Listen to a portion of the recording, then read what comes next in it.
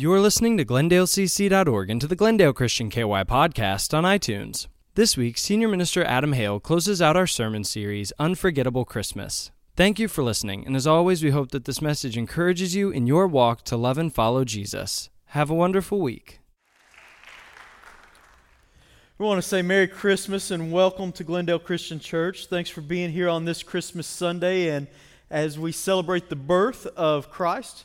This morning, as we get into the message time, we're going to wrap up our series that we've been in for the last several weeks called Unforgettable Christmas.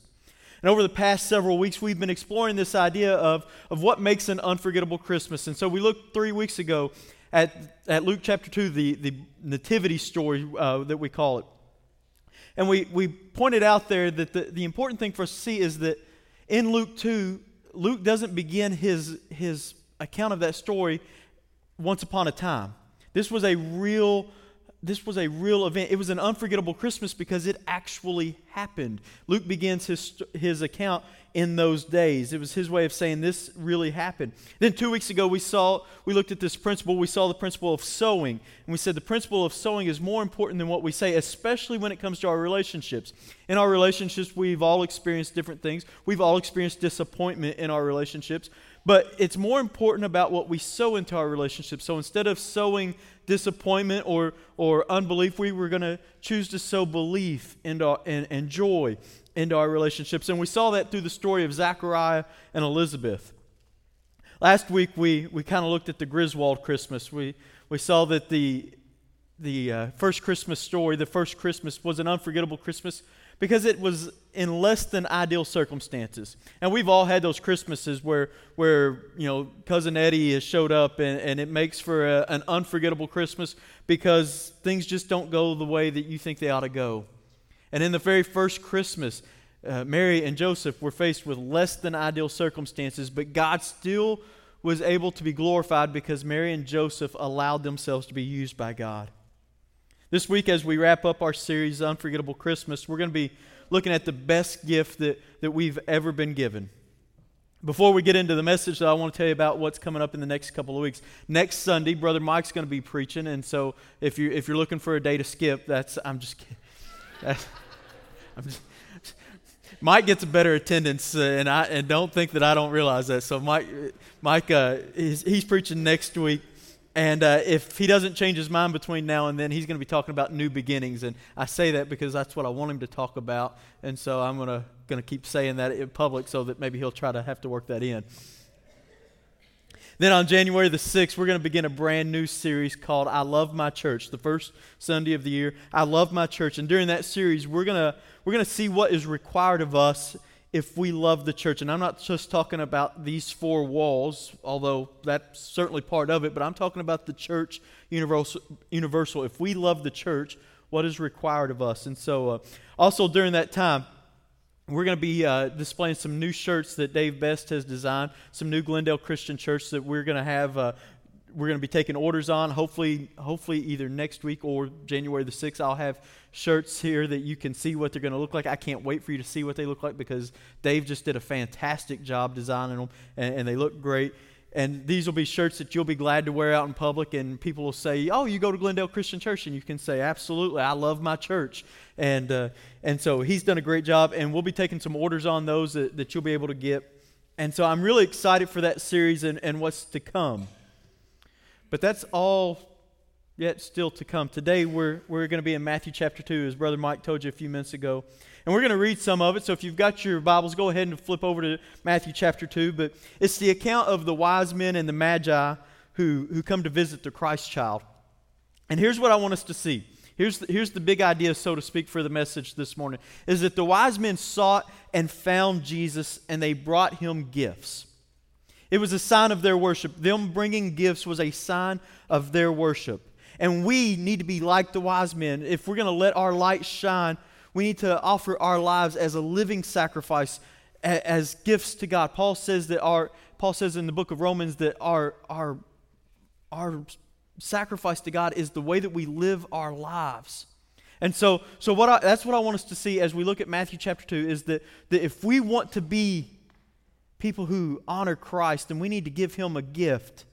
And it needs to be the way in which we live our lives. So if you have your Bibles, Matthew chapter 2, verses 1 through 12, this is what Matthew records. He says, after Jesus was born in Bethlehem in Judea, during the time of King Herod, Magi from the east came to Jerusalem. And they asked, where is the one who has been born King of the Jews? We saw his star when it rose, and we have come to worship him. When King Herod heard this, he was disturbed, and all of Jerusalem with him. When he had called them together, all the people's chief priests and teachers of the law, he asked them where the Messiah was to be born. In Bethlehem in Judea, they replied, for this is what the prophet has written. But you, Bethlehem, in the land of Judah, are by no means least among the rulers of Judah. For out of you will come a ruler who will shepherd my people Israel. Then Herod called the Magi secretly and found out from them the exact time that the star had appeared. He sent them to Bethlehem and said, go and search carefully for the child. As soon as you find him, report to me so that I too may go and worship him. After they heard the king, they went on their way, and the star they had seen went and rose ahead of them until it stopped over the place where the child was. When they saw the star, they were overjoyed. And on coming to the house, they saw the child with his mother Mary, and they bowed down and worshipped him. Then they opened their treasures and presented him with gifts of gold and frankincense and myrrh. And having been warned in a dream not to go back to Herod, they returned to their country by another route. Let me ask you this morning, how many of you have Christmas presents? We're 2 days away from Christmas. How many of you have Christmas presents underneath the tree already? Like most of you, okay. How many of you have already opened a Christmas gift? Anybody already opened a gift? We had our Christmas with my family last night, so we've opened a few. Now, the question that I expect a more gender-specific response. How many of you still have Christmas gifts left to buy? Yeah, as men, I was looking for more men. I thought it would be more men, but surprisingly, it was more women. Yeah, don't raise your hand too high there, Jerry. She's sitting right next to you.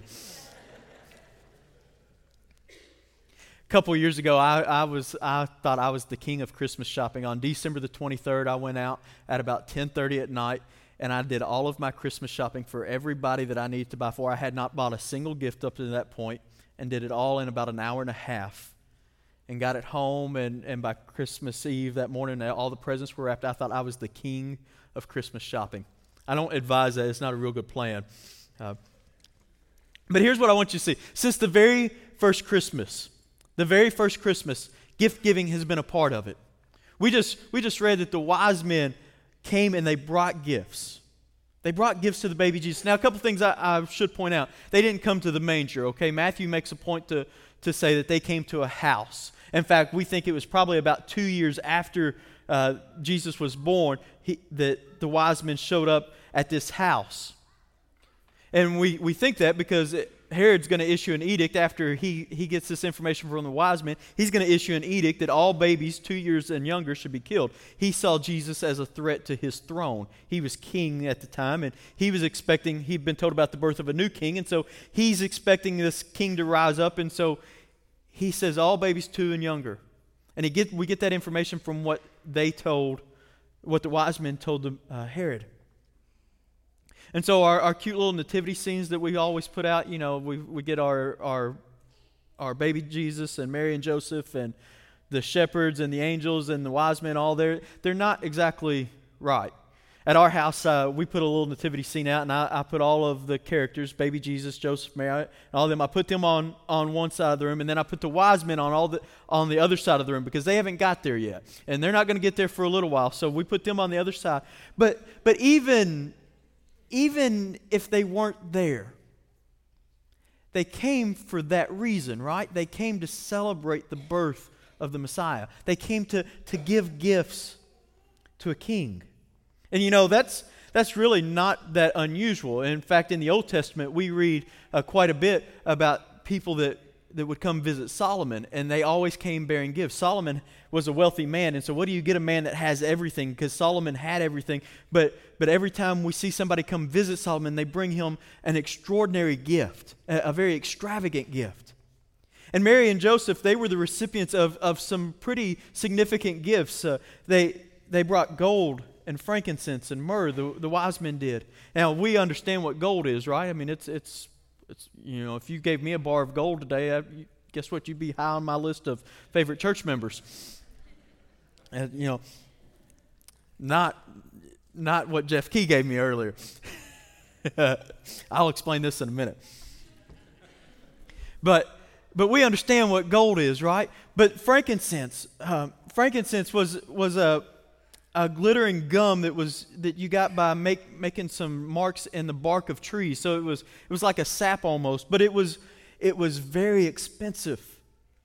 And myrrh, it comes from a tree found in Arabia, and it was a very high-valued spice that was used in embalming. And so we all understand what happens when people die, and especially in the heat, and think about they're in Jerusalem, it's hot. And so we understand the process of what happens there. And so people would take myrrh, and they would use it to put on the bodies to keep the bodies from smelling. But it was a very high-valued item. Scholars, both ancient and modern, have suggested that there is significant symbolism in those gifts, that gold might suggest royalty, and that incense might suggest divinity, and that myrrh would represent the passion and the burial of Christ. Well, D.A. Carson, a commentator who I have a lot of respect for, he suggests that these gifts were not really all that symbolic, as that would just have required too much insight for the wise men to have known. But these gifts they were just simply expensive gifts. Not uncommon gifts, but gifts fit for a king. And the value of these gifts would be significant because Mary and Joseph, they're going to have to go on a little road trip here in a little bit. Herod's getting ready to make this edict that all babies 2 years and younger are going to be killed. And so Mary and Joseph, they got to get out of town. And so they're going to head off to Egypt. And we all know this about taking a vacation. It costs money, right? No vacation's free. It costs something to travel. And so they're going to have these gifts, this gold, that they can buy stuff with, or this frankincense and this myrrh that are expensive valuables that they can trade and they can use to barter. And so this was going to finance their trip. And so D.A. Carson simply suggests that these were not necessarily symbolic gifts as much as they were practical gifts. These were very practical gifts that would help Mary and Joseph and the baby Jesus. Either way, whether they're symbolic or practical, either way, they were simply good gifts that the Magi gave to Jesus. Now, if I asked you to think about the best gift that you've ever been given as a Christmas present, how many of you could think of like something right off the top of your head, like the best Christmas gift you ever got? How many have the best Christmas gift? Mary, what was the best Christmas gift you ever got? I'm going to put you on the spot. A horse. All right, that's a good Christmas present. Bill, you remember that Christmas well? Who else has? All right, Shelby, what was the best Christmas present you ever got? Money. That's always a great gift. Always a great gift.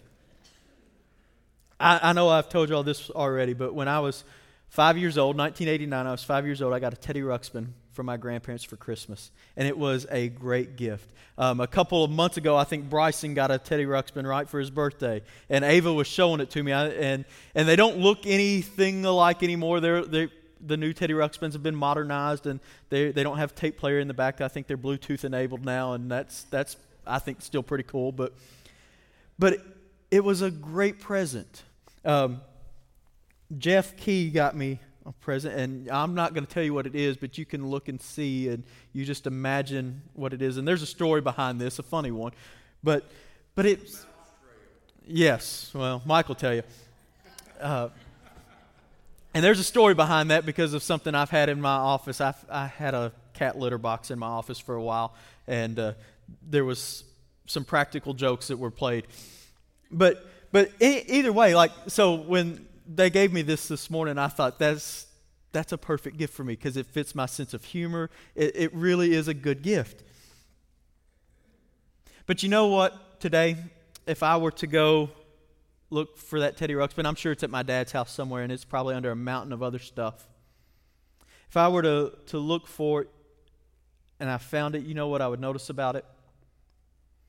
That it doesn't work the way that it used to. When the tape player doesn't work, and the mouth doesn't move, and the eyes don't move, and the vest is faded, and it just doesn't have that same shine, that same appeal that it did almost 30 years ago. You know why? Because it's just stuff. You know what happened to the gifts that the Magi gave? They were used, and then they were gone because it was just stuff. And I don't want you to miss this because, and please don't hear what I'm not saying. I'm not saying don't enjoy the gifts that you give or enjoy the gifts that you get. I'm not saying that at all. By all means, enjoy them because there's a certain thrill about getting a gift and a certain thrill about giving a gift. There's some enjoyment there. So don't think that I'm saying don't enjoy those things. Absolutely enjoy them. But at the end of the day, it's just stuff. The real gift that the wise men gave, and they gave another gift that we often overlook, but there was a real gift that they gave, and it's found in verse 11. And I don't want you to miss this. Go back and read what it says with me. It says, on coming to the house, they saw the child with his mother Mary, and they bowed down and they worshiped him. That was the real gift that they gave. They gave worship. That was an infinitely better gift. They worshiped the Christ child, and that gift was far more valuable than any gift that we could ever give or we could ever receive. To be able to worship Christ is a far greater gift than we could ever imagine. And what better gift would it be to give our children than to give them the gift of Jesus, to give them the ability to be able to worship Jesus? I'm telling you, parents, grandparents, aunts, uncles, if you want to give the children in your life, whether it's kids, grandkids, aunts, or nieces, nephews, if you want to give them the best gift that you can give them, show them how to love Jesus. That will be an infinitely better gift than you can ever give them. Far better than what money can buy, far better than any experience they can have. Show them how to love Jesus. And I'm not talking about just coming to church on a Sunday morning and singing a few songs and reading a couple verses and getting your check marked for the day. I'm not talking about that kind of loving Jesus. I'm not talking about that kind of worshiping Jesus. I'm talking about being able to worship Jesus in the good days and in the bad days. In the ideal days and the less than ideal days. If you want to show your kids what it looks like to love Jesus, you have to show it to what it looks like all the time. It's not just a check mark. You know, I came to church on Sunday and I got my check mark. Good for me. That doesn't instill worship into your kids. And at the end of the day, because here's what I know about gifts. At the end of the day, there will be a new game system that comes out. There will be a new iPhone that comes out 6 months later. Your stuff will be obsolete. Clothes will tear and they will go out of style and they will fade and they will ruin. But you know what? Jesus is never outdated. Jesus is never obsolete. Jesus doesn't wear out. Jesus doesn't fade. He doesn't ever go out of style. I think that the gift that our children and our parents and our churches and our communities need more, our culture, what it needs more than anything else is it needs the gift of Jesus. We got plenty of stuff.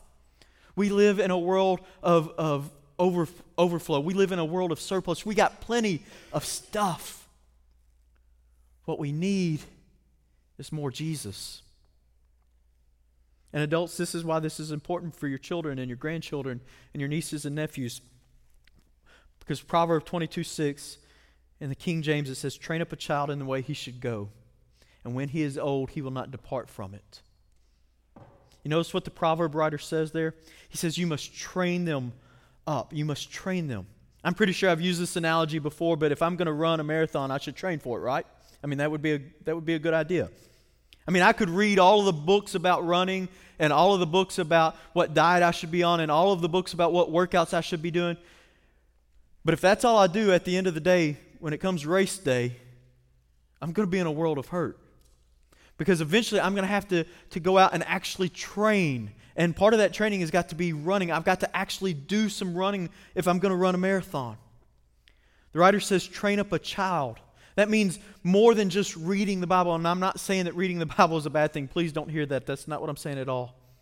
But reading the Bible doesn't make you a Christian any more than reading a menu makes me a chef. It doesn't. At some point, we've got to take all that stuff that we've read and we've got to put it into practice.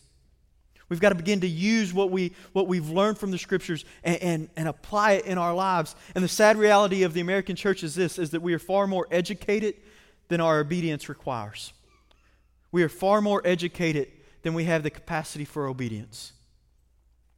Eventually, I've got to do what the Scripture says. If I don't do it, if I just read it and never actually apply it, never actually use it, never actually do what it says, then all I've done is just educate myself. I've just made myself a smarter person. But at some point, I've got to train.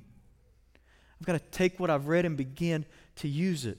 You know, that whole love thy neighbor stuff, at some point eventually, I've got to actually love my neighbor. You know, that do unto the least of these things. At some point, I've got to actually do unto the least of these. At some point, the rubber has to meet the road, and we've got to do what the Scripture says. And so parents, if there's one thing I could tell you, begin to show your kids now what it looks like to serve Christ. It's one of the reasons I have said many times that our kids are not the future of the church. They are not the future of the church. They are part of the church now. Okay? They are part of the church now. So we need to begin to show them what it looks like to serve Christ and to serve people now, so that when they are old, they won't depart from it. Notice it says, train up a child, and when he is old, he will not depart from it. But if you don't train them, guess what? There's a high chance that they will depart. And right now, there's a generation of young people who are walking away from the church, who are leaving the church in droves. The college age, the millennials, and even the younger Gen Xers, they are leaving the church in droves because they have read all the stuff. And they know that their parents have read all this stuff. And here's the thing, they never saw it put into practice. They never saw it put into practice, and so they said, that's not anything that I really want to be a part of. It's just a bunch of hypocrites. They say this, but they don't ever actually do it. And so they've left the church. They are leaving the church by the thousands. And that's exactly the opposite of why Jesus came. He didn't come for people to be more educated. He could have stayed in heaven for that. You all realize that, right? If he just wanted us to know more about him, he could have stayed in heaven. He didn't have to come to earth. He could have stayed in heaven for that. Mark 10:45 makes it very clear why Jesus came. He said, for even the Son of Man did not come to be served, but to serve, and to give his life as a ransom for many. Jesus came to serve. He showed us what it looks like to love God and to love people. And at some point, we've got to emulate that. We've got to love God and we've got to love people. And the best way that we can do that is by serving them. It's hard to tell a man that Jesus loves him when he's hungry, isn't it? You know why? He doesn't listen very well when he's hungry. You know what you do? Serve him, feed him. Jesus said, if you feed them, you've done this for me. Feed him, and then you can tell him about Jesus. We've got to serve people. And let me be real clear on this. All the good works that we might do, they're not going to get us into heaven. Okay? So I'm telling you, we got to do more good works. We got to do more good works. But that's not going to get us into heaven. You think, well, why would I want to do more good works then if it's not going to get me into heaven? Well, so let me be clear about this. We are saved by grace through faith. It's not anything that we could do to deserve it. We are saved by grace. But the good works that we do, they might just be the key. They might just be the thing that takes someone that someone else notices. And it catches their attention and it opens their eyes to Jesus. We don't do good works for our own benefit. Okay? We're not getting extra points in heaven because we've done so many good things. Okay? We need to understand that. We do good works so that somebody else might see Jesus in us. And they in turn might become a follower of Christ. And for me and my money, I think that's the best gift that we could ever give. That's the best gift that we could ever give. The gift of Jesus. I think that's the best gift that we could ever get, but it's also the best gift that we could ever give. The gift of eternal life in heaven with Jesus. I think that makes for a pretty unforgettable Christmas. Let me pray for us. Father God, we love you. And we thank you for this Christmas in which we have the opportunity to show the love, to show the hope, the joy, the peace that you give us. We have that opportunity to share it with those around us. Father, thank you for those gifts. The gift of salvation, the gift of hope and peace. But Father, thank you more that they are gifts that are shareable. They're gifts that we can give to other people. So Father, give us the boldness, the courage, the wisdom, to know how to do that, to share those things with people who are without hope, who don't have any joy, with people who are lost. And so, Father, we just want to honor you. We want to thank you for loving us. And in turn, we want to honor you by sharing the message of Jesus with all those that we can. It's in the name of Christ that we pray. Amen.